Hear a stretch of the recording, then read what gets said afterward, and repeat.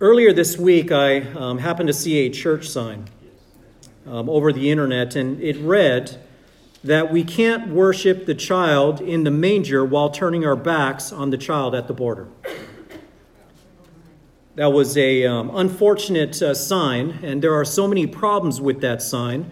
I could probably go on and on about that. But even this idea of worshiping the child in the manger kind of caught my eye, because we're not really worshiping the child in the manger. That's not who Jesus is right now, is he? And by the way, childs don't stay in mangers. Babies are in mangers. Children are outside of mangers, so that's another whole issue in of itself, but I digress. We worship the Lord Jesus Christ. Amen. And we worship the Lord regardless of the circumstances that are around us.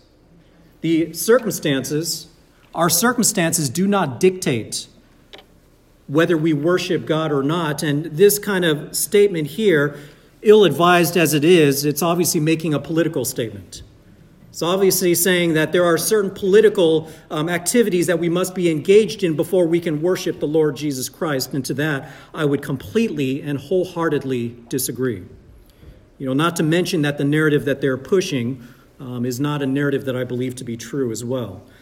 And some of you guys know that, being Border Patrol agents yourself and close friends with Border Patrol agents. But what this illustrates is that in this country and really around the world, we have an issue of understanding who Jesus Christ is, who the true Lord is. In fact, I saw another article from a socialist nation, a communist nation, which I won't name, but you can probably guess, who has taken the move this past week to say that they're going to rewrite the Bible in order for it to be able to push socialist ideas in it. And already in this country, the state-sanctioned churches have pictures of these country's leaders and the country's ruling party so that they would be worshipped and not God.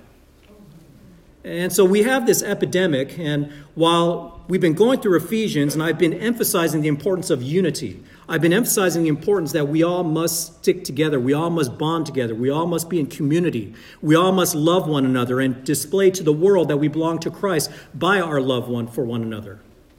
That love is not without conditions. That love and that unity is supposed to be rooted in truth.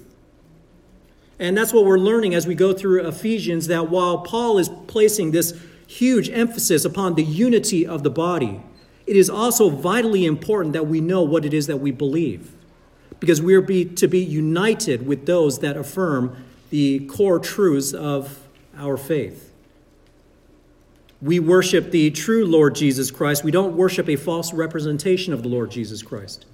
We don't worship alongside with other people that accept a false gospel or a rewritten Bible that does not truly proclaim the truths of God.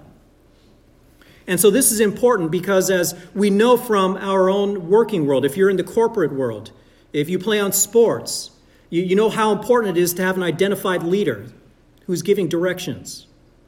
There's a lot of rebellion today against having so-called leaders or managers or someone who's identified as a boss, but having one person who is providing all the directions is vitally important. We need to know who it is we're following. We need to know who it is who's giving us the directions. But a false understanding of who that person is can divide us. And so this morning, as we continue in Ephesians, this is part 3 of a series that I have titled The Unity Christ Came to Establish.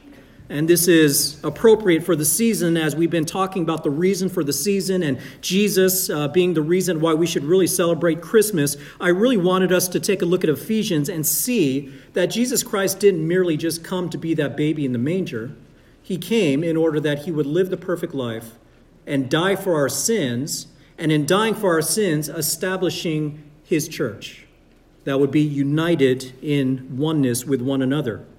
So our purpose, which is a continuation of what I preached a couple of weeks ago, is to examine this sevenfold basis of unity that Paul provides us out of Ephesians chapter 4, verses 4 through 6. This sevenfold basis of unity that all believers share that leads to Christ-honoring unity within the church. And we had covered the first three realities Let's take a look, and we'll read through these scriptures together, and then we'll take a look at those first three realities that we covered before. But starting in Ephesians chapter 4, verses 1 through 6, you can either follow in your Bible or you can look at the slides in front of you if you're able to read it. But starting in Ephesians chapter 4, verses 1 through 6, in verse 1, we have the central command in all of Ephesians. Remember, the first three chapters is a large focus from Paul on theology, and especially on the theology of our salvation, of theology of our redemption. And then in chapter 4, he starts with the commands, and this is the central command to the entire book of Ephesians, which is this. He says, "Therefore I, the prisoner of the Lord, implore you to walk in a manner worthy of the calling with which you have been called, with all humility and gentleness and with patience, showing tolerance for one another in love, being diligent to preserve the unity of the Spirit in the bond of peace. There is one body and one Spirit, just as you are also called in one hope of your calling, one Lord, one faith, one baptism, one God and Father of all, who is over all and through all and in all." So we see this opening to walk in a manner worthy of the calling by which you have been called. Starts with this focus upon unity, upon being one with one another. And then starting in verse 7, Paul is going to now emphasize diversity. So while we have unity, there is also diversity, starting with the diverse gifts that's given to us by Christ. Verse 7 reads, "But to each one of us grace was given according to the measure of Christ's gift. Therefore it says, when he ascended on high, he led captive a host of captives, and he gave gifts to men." Now this expression, "he ascended," what does it mean except that he also descended into the lower parts of the earth? He who descended is himself also he who ascended far above all the heavens so that he might fill all things. And then starting in verse 11, he talks about some very specific gifts that Christ gave to the church. In verse 11, he gave some as apostles, and some as prophets, and some as evangelists, and some as pastors and teachers, for the equipping of the saints, for the work of service, to the building up of the body of Christ, until we all attain to the unity of the faith and of the knowledge of the Son of God, to a mature man, to the measure of the stature which belongs to the fullness of Christ. So all these positions, all these gifts that he gave to the church is in order to build up the church. It's in order to grow the church. It's in order to mature us. And then here is the result from verses 14 through 16.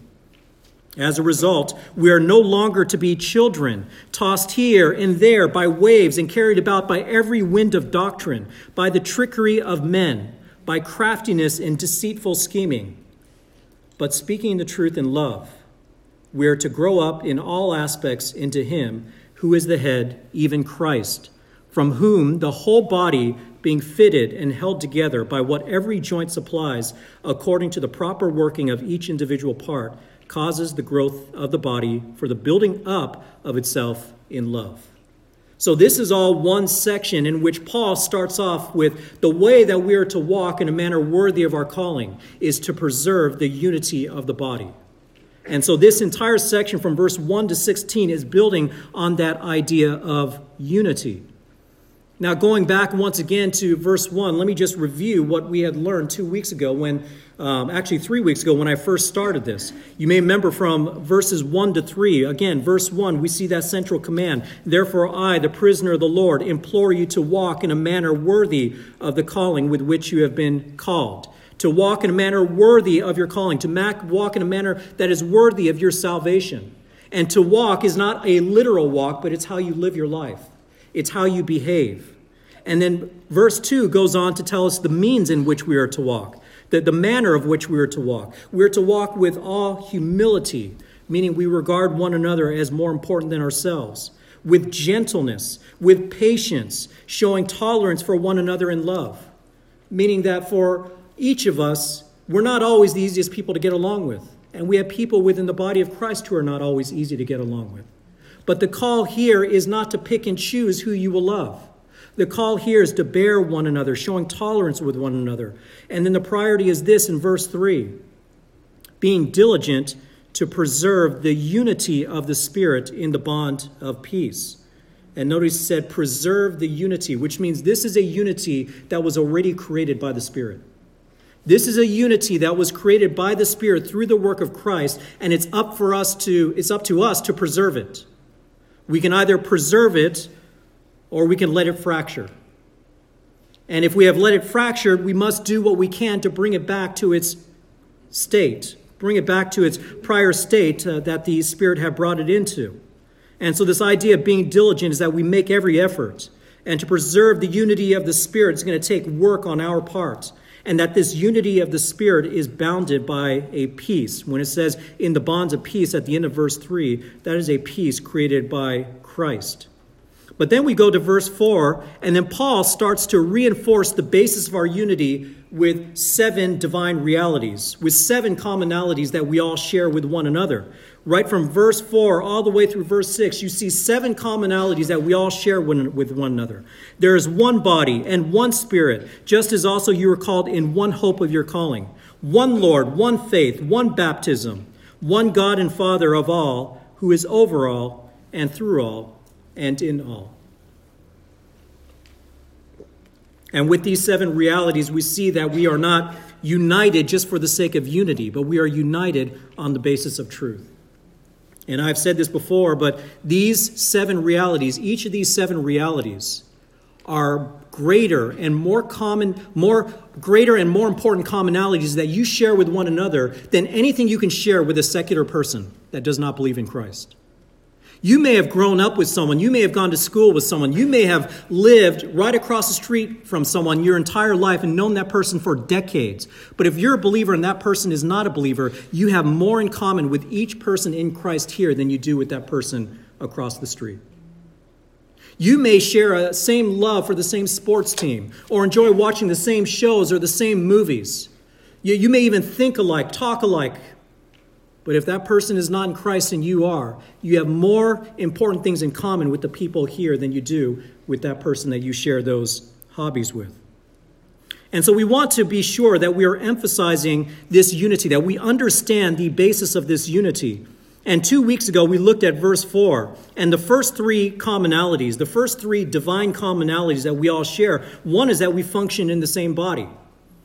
There is one body. We all function in the same body of Christ. We don't function with believers from other religions. We don't function with false believers. We function within a body that proclaims Christ, that is saved through the work of Christ. And then it mentions one Spirit. And the second truth was that we are led by the same Spirit. And we talked about the very many ministries that the Holy Spirit provides to us. For instance, the Holy Spirit illumines the text to you. The Holy Spirit baptizes you into the body of Christ. The Holy Spirit distributes spiritual gifts to each and every one of you.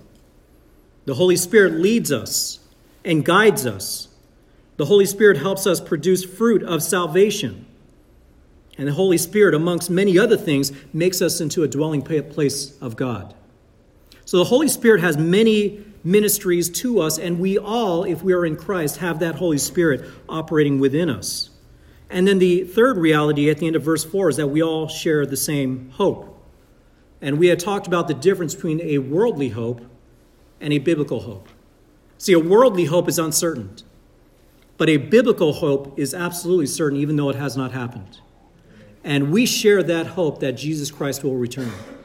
We share that hope that we will be in eternity with God forever, in glorified bodies, in perfect fellowship, and in perfect praise and worship of our Lord and Savior for all eternity. That is something we can look forward to. And that's important because no matter what trials we go through today, that hope will sustain us. That hope will push us through. Well, that covered the first 3 divine realities, as you see right up there on the board. We function in the same body. We are led by the same Spirit. We share the same hope. And now we get to point number 4, which is that we follow the same Lord. We follow the same Lord. And as we take a look once again at Ephesians chapter 4, verse 5, the next item on the list is one Lord. And believe it or not, this morning's sermon will be completely devoted to those 2 words. This is a very important point, and I think this is a perfect segue from our Christmas message last week when I talked about how Jesus Christ came that we would worship him. When we see that there is one Lord, first, I want you to know that Lord is the most common title used for Jesus Christ throughout the New Testament. It is the most common word used for Jesus Christ. In this letter of Ephesians, it's used 23 times alone. Now, by comparison, we often refer to Jesus Christ as both Lord and Savior, right? He is Lord and Savior. But in this letter of Ephesians, Lord is mentioned 23 times, Savior is only mentioned once. In fact, if you were to count the word Savior throughout all the New Testament books, you would find it 24 times. Whereas just in this book of Ephesians, we see Lord 23 times. You think the authors of the New Testament are trying to emphasize something about Jesus Christ? He is indeed Lord. Now, what's clear as we look at this, we can all say that we have the same Lord Jesus Christ. Amen? We would only call him Lord. There is only one head of the church. That is the Lord Jesus Christ. There is only one Savior who died for us. That is the Lord Jesus Christ. And this same Lord Jesus Christ is the only one who has ascended up into heaven and sits right now at God's right hand, ruling from heaven, from up above.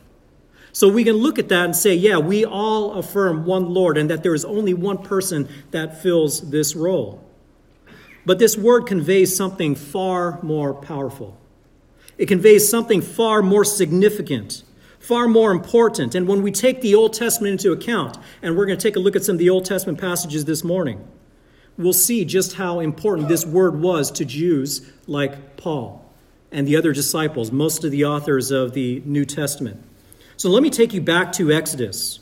And back to Exodus and the burning bush incident where God first called Moses into Egypt, when God called Moses into Egypt to deliver the Israelites. We'll look specifically at Exodus chapter 3, verses 10 through 15. And you can just read along with me. Verse 10 says this. This is the Lord, this is God speaking to Moses. He says, "Therefore come now, and I will send you to Pharaoh, so that you may bring my people, the sons of Israel, out of Egypt." So that's the initial call. Moses, go into Egypt so that you may be able to bring out my people from Egypt. And then verse 11, we know the protest from Moses. Moses said to God, "Who am I that I should go to Pharaoh and that I should bring the sons of Israel out of Egypt?" And verse 12, this is his response. And he said, "Certainly I will be with you, and this shall be the sign to you that it is I who have sent you. When you have brought the people out of Egypt, you shall worship God at this mountain." Now, where were they at this point? They were at Mount Sinai. They were at Mount Horeb. So when Moses goes and delivers the Israelites out of Egypt, they would return back to that mountain, and that's where they would receive the 10 Commandments. So this is the call from God. You're to deliver them and bring them back to this mountain where they will worship me. And then continuing on to verse 13. Then Moses said to God, "Behold, I am going to the sons of Israel, and I will say to them, the God of your fathers has sent me to you. Now they may say to me, what is his name? What shall I say to them?" And then verse 14, God said to Moses, and this is that statement that has echoed forward for eternity. He said, "I am who I am." And he said, "Thus you shall say to the sons of Israel, I am has sent me to you."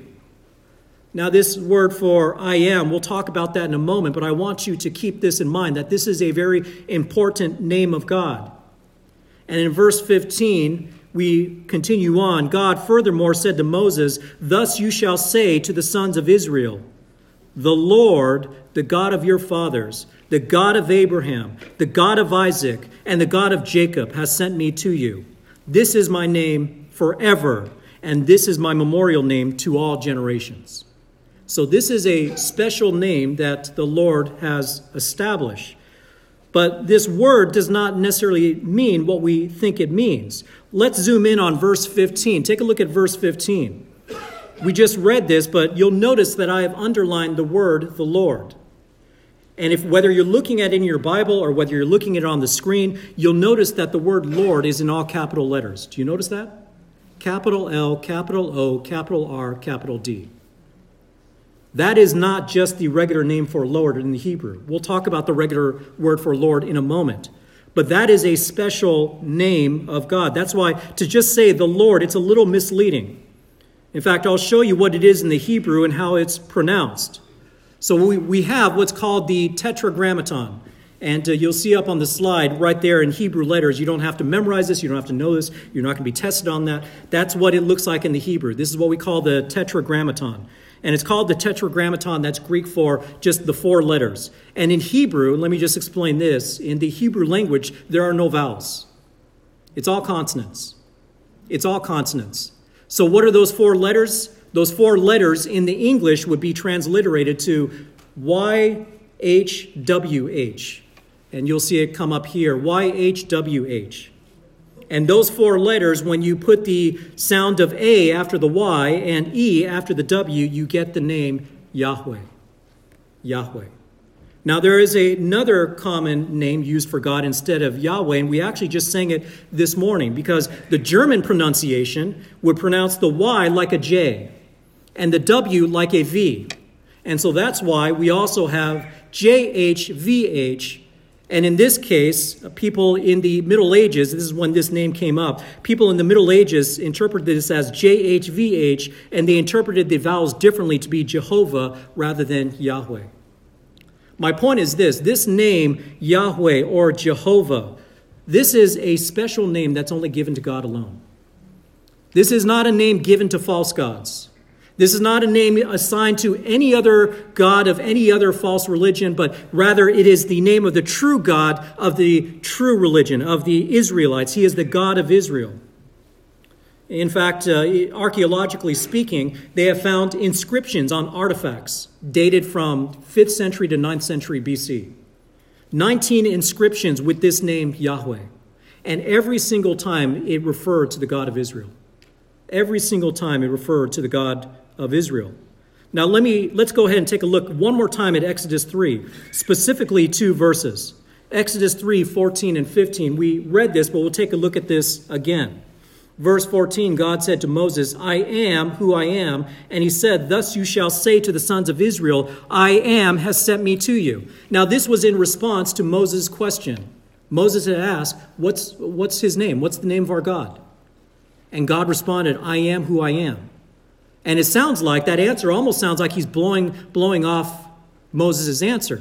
But then he goes on in verse 15 to say, thus you shall say to the sons of Israel, the Lord, meaning Yahweh, Yahweh, the God of your father, the God of Abraham, the God of Isaac, and the God of Jacob has sent me to you.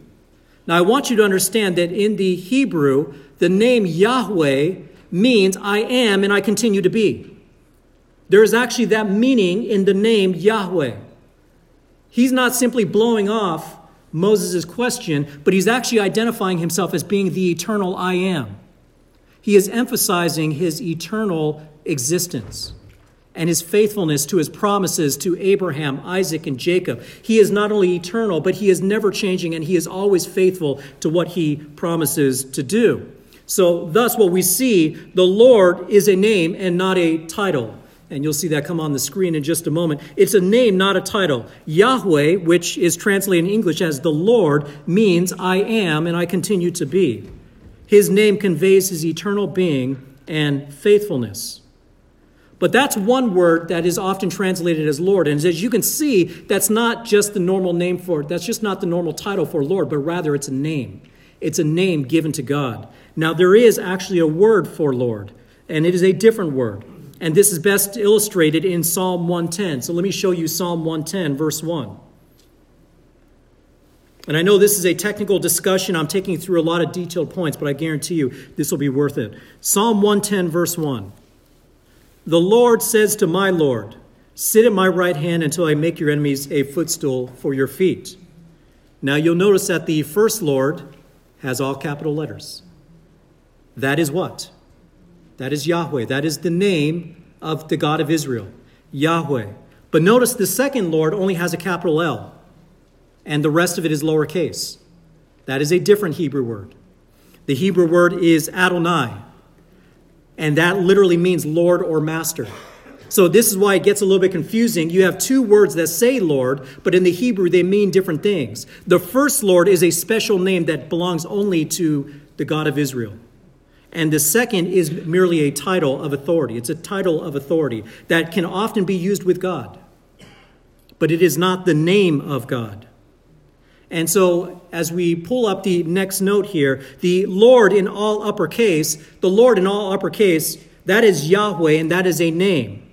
Whereas the Lord with mixed case, that is either Adon or Adonai, and that is a title of authority. That is a title of authority. And both, this is where it's going to get a little bit more confusing, both, when translated into the Greek, is translated as the same word, kurios. Kurios. So both translate into the Greek as kurios. In the English, it just shows as Lord, and I have it in the Greek in the white block there, if you're interested, but you don't need to know that. That's just for your background information.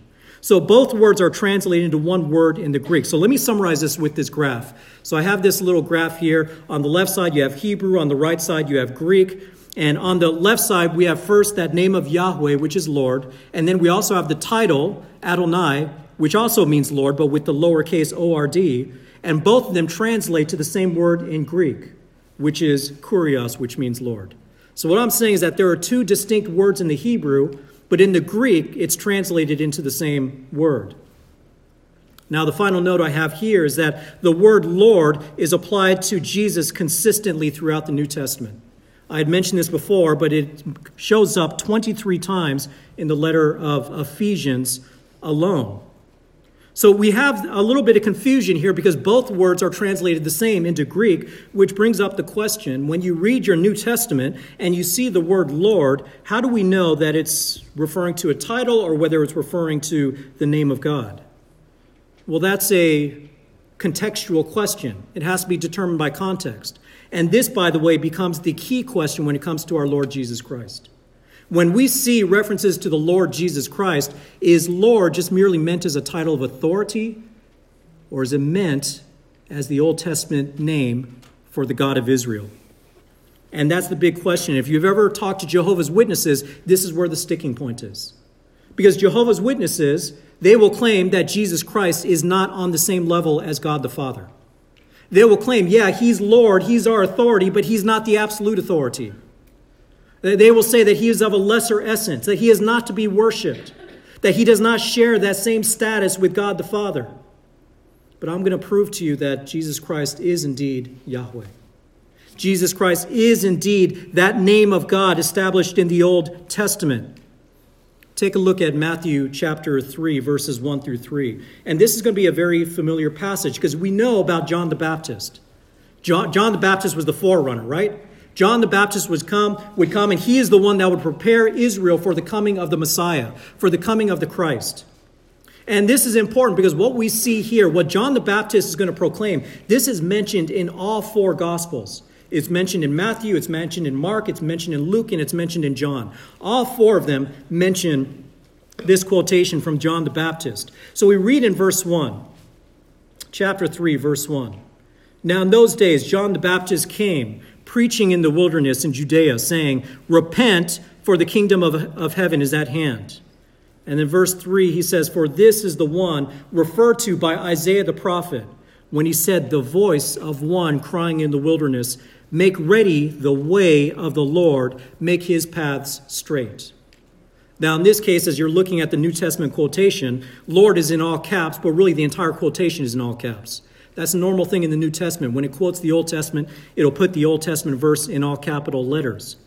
But the last time I had a conversation with Jehovah's Witness, I took them to many verses. I made many arguments about who Jesus Christ was, but I took them to this passage. And I said, let's take a look at what John the Baptist says. Because when he says, the voice of one crying in the wilderness, and he says, make ready the way of the Lord, make his path straight, who is John the Baptist referring to? Who is it that he's preparing the way for? What's the obvious answer? Jesus, right? And they affirmed that. Of course, it's Jesus Christ. That's who he's paving the way for. Well, if your Bible has a cross-reference, you'll see that the cross-reference, this is a quotation of Isaiah chapter 40, verse 3. This is a quotation of Isaiah chapter 40, verse 3. And this is why understanding the difference between the name and the title matters. Because when we go back to Isaiah chapter 40, verse 3, let's take a look at that. Isaiah chapter 40, verse 3.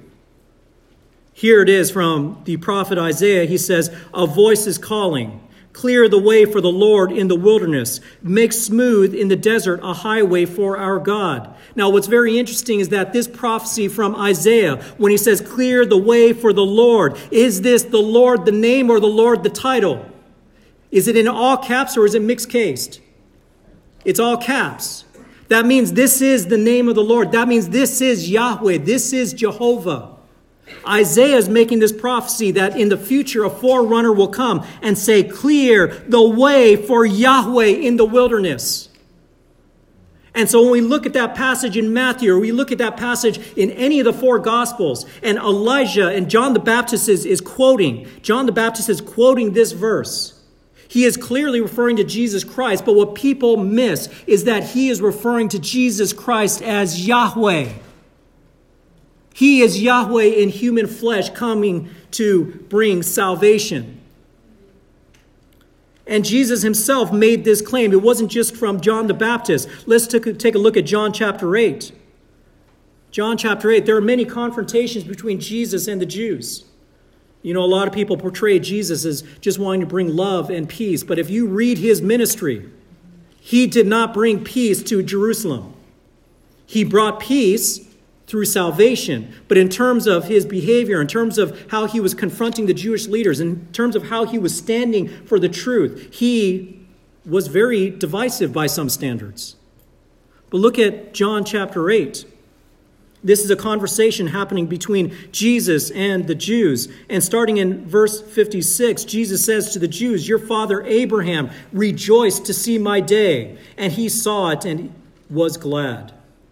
Verse 57, this is the incredulous reply. So the Jews said to him, you are not yet 50 years old, and you have seen Abraham? I mean, by this time, Jesus was about 30, a little bit over 30, maybe. And Abraham had existed centuries past, going way, way back.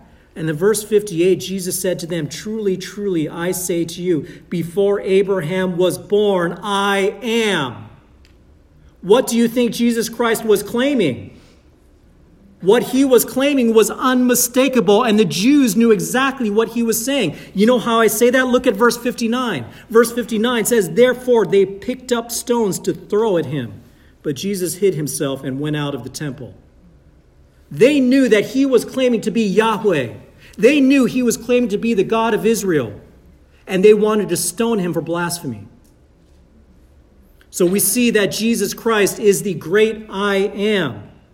But let's take a look at another verse, this time written by Paul from Philippians 2.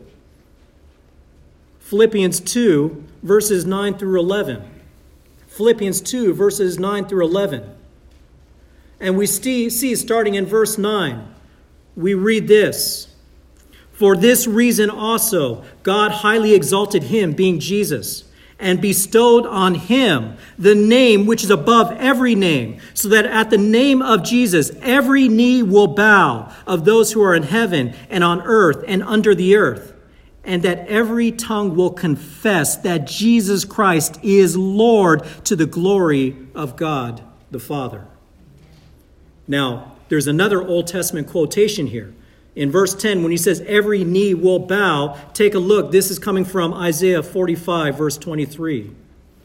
Isaiah 45, verse 23. This is the Lord God addressing Israel, saying, gather yourselves and come. Draw near together, you fugitives of the nations. They have no knowledge, who carry about their wooden idol and pray to a God who cannot save. Verse 21, declare and set forth your case. Indeed, let them consult together. Who has announced this from old? Who has long since declared it? Is it not I, Yahweh the Lord?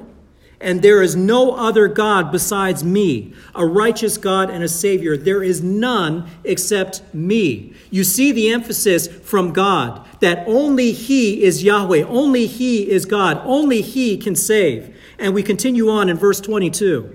Verse 22. Turn to me and be saved, all the ends of the earth, for I am God and there is no other. Once again, emphasizing the exclusivity of who God is. Nobody is God except the God of Israel. And then verse 23 says, I have sworn by myself, the word has gone forth from my mouth in righteousness and will not turn back, that to me every knee will bow, every tongue will swear allegiance. And who is it that is speaking here? This is Yahweh. Paul references this verse in relation to Jesus Christ and says that every tongue will confess that Jesus is Lord, to the glory of God the Father. So Jesus is the Savior. Verse 22, turn to me and be saved. He is also the supreme authority. He is our Savior, but he is also the supreme authority. And now we take a look at one more proof passage here. We'll go to the very end of the book of Matthew. We'll look at this very familiar statement from our Lord. We know this as the Great Commission. And it feels like almost every single sermon I end up quoting these verses because these verses are so rich. They communicate so much. And when I talked about Jesus having ultimate authority, Jesus being Yahweh, Jesus being the great I am, Jesus being the source of salvation, look at verse 18. This is the very end of the book of Matthew. Remember, Matthew was written to the Jews. It was written to the Jews to prove that Jesus Christ was the Messiah. Verse 18, Jesus came up and spoke to them, saying, all authority has been given to me in heaven and on earth. Does that sound like someone who has lesser authority than God the Father? All authority has been given to me. Verse 19, go therefore and make disciples of all the nations, baptizing them in the name of the Father and the Son and the Holy Spirit.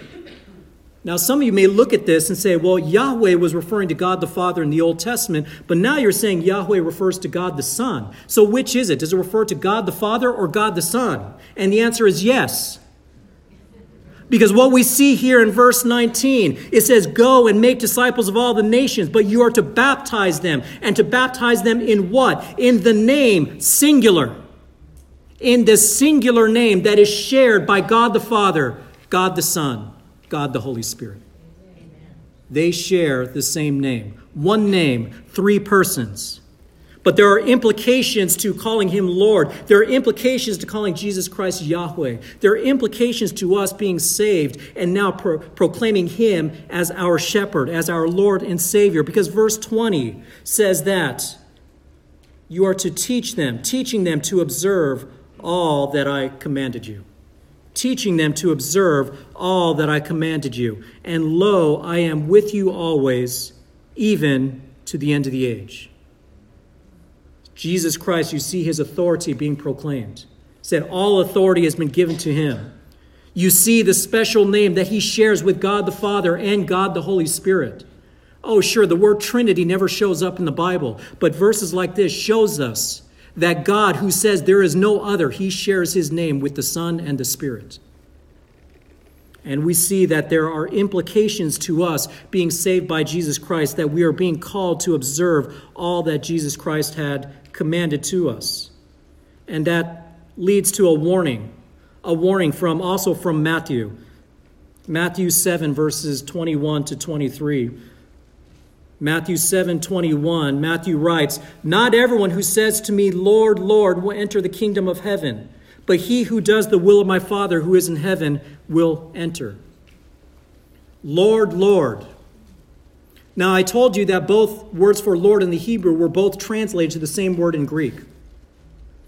There is very good reason to believe that when here Jesus says, Lord, Lord, the idea is both Yahweh and Adonai. Not everyone who calls me Yahweh Adonai or Yahweh the Lord will enter the kingdom of heaven. So in other words, simply proclaiming that Jesus is the Christ, simply proclaiming that Jesus is your Lord and Savior is not what's going to get you into heaven. It has to be a real belief in him. It has to be a real commitment that leads to real fruit. I'm not saying that you can work for your salvation. You cannot. Only faith will earn your salvation. But there is a difference between a false faith and a true faith.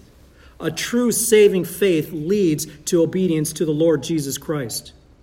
And in verse 22, he goes on, many will say to me on that day, Lord, Lord, did we not prophesy in your name, and in your name cast out demons, and in your name perform many miracles? These are some supernatural acts being performed here. In other words, there are people that proclaim that Jesus Christ is Lord, and they're prophesying in his name. And in his name, they're casting out demons. And in his name, they're performing many miracles. That should be a warning that even if we see people do supernatural things, it does not mean they were sent by God. And by the way, we are actually not commanded to do any of those three things. You realize that? Nowhere in the Bible are we commanded to cast out demons. Nowhere in the Bible are we commanded to perform miracles. Nowhere in the Bible are we commanded to prophesy.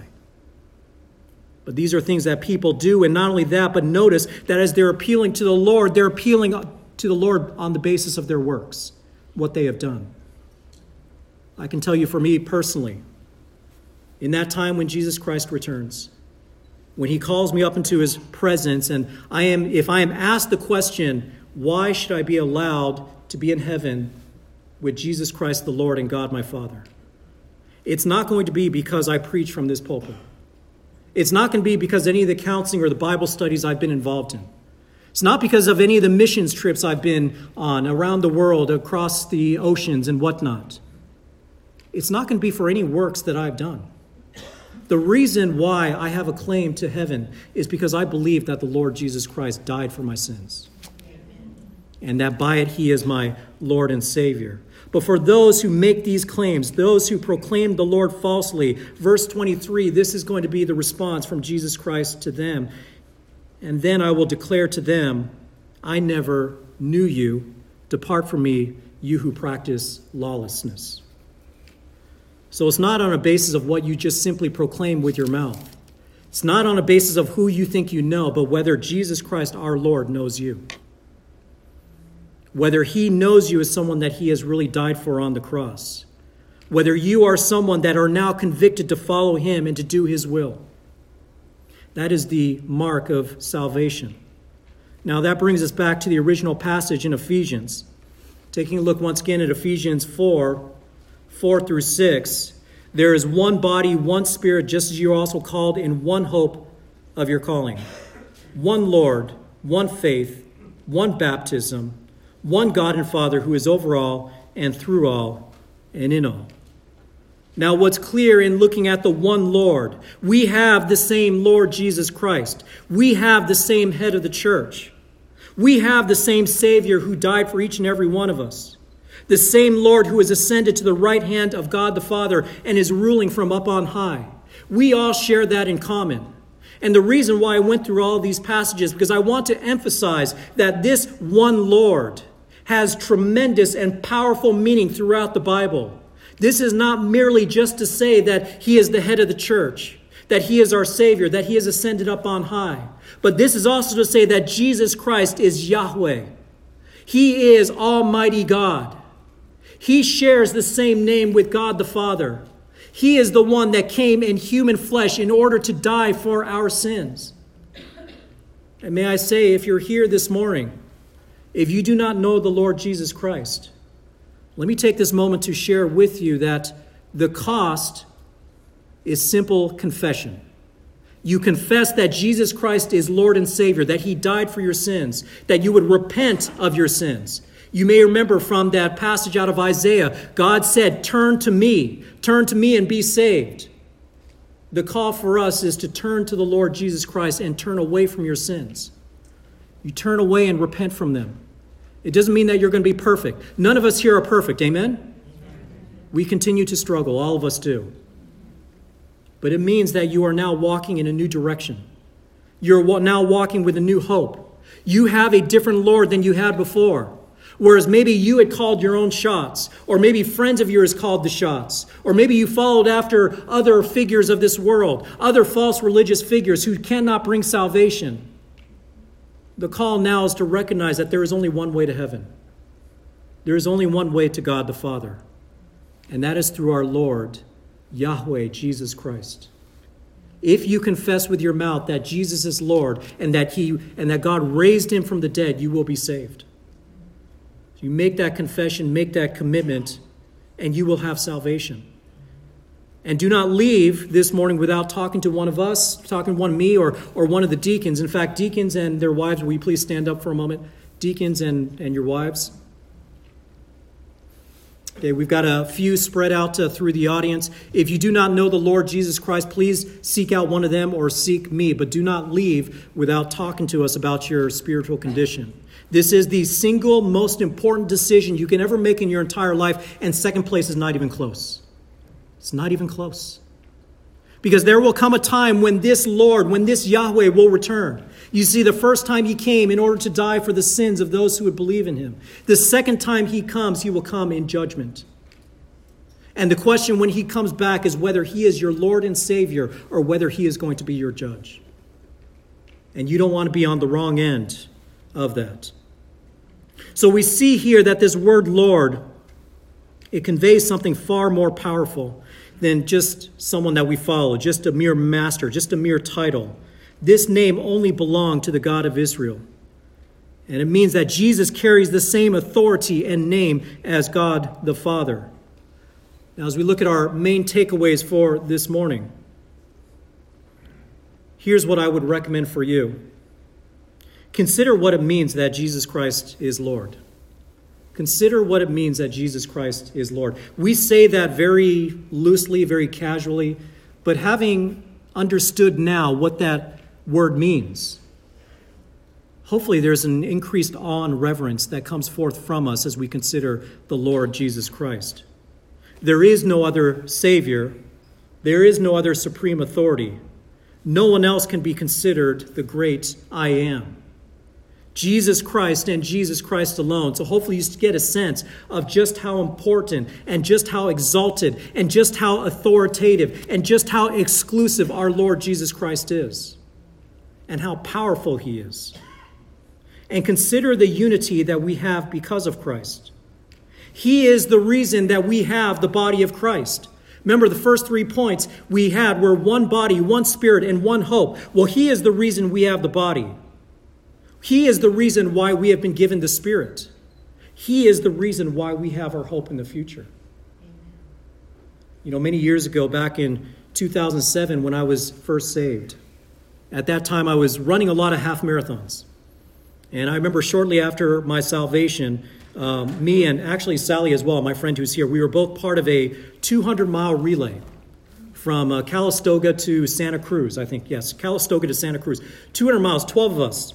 Each of us had 3 legs, and it took, and we were running all day, all night. It was absolutely crazy. Now, why would we do that? We did that in order to raise awareness for organ donations, And that's a good cause. I mean, that's something that I believe in, my wife believes in. You know, whenever that time comes that the Lord calls me, I would gladly give up my organs to anyone who needs it if they're still any good. But this was to raise awareness for organ donations, and it was amazing because when you talk about a 200-mile relay, there are so many volunteers spread throughout. At every single handoff point, there were just dozens and dozens of volunteers. I mean, it was amazing just how many people were serving. And as I got to talk to some of the volunteers, it was amazing the reason also why they were volunteering. And when you hear the reason, it's not going to be surprising. You see, for each and every one of the volunteers that I spoke to, each one of them were volunteering because either they had lost a loved one because of a failed organ, or because a loved one was saved because someone donated an organ. In other words, these were people whose eyes were open to the importance of having an organ. That having an organ transplant can provide you from deliverance from your current ailments in this world, especially if your organ fails. But there is a greater reality as we consider the Lord Jesus Christ, because while this may provide deliverance for those with failed organs, it is only temporal. You see, the real salvation, the real deliverance that we need is eternal. You see, what all of these people came to understand was just how fragile life was. And that is something that we all must cherish, that this life is fragile, but is fragile for a reason. It's in order to remind us that our life is meant for us to consider the next life, to consider what happens after death, to consider why we die, which is the curse that God placed upon this world. Death is not just a part of our natural cycle of life. It is cursed from God because of our sin. And that's why we needed this Lord. That's why those of you who have confessed Jesus Christ are in this church, you have that in common with one another. This Lord, having this Lord in common is more important than anything else in this world that you could possibly share in common. And so that final point I would bring up is cherish one another, because all of us follow one Lord. That should be the greatest and most important commonality that any two people can have. Let's pray.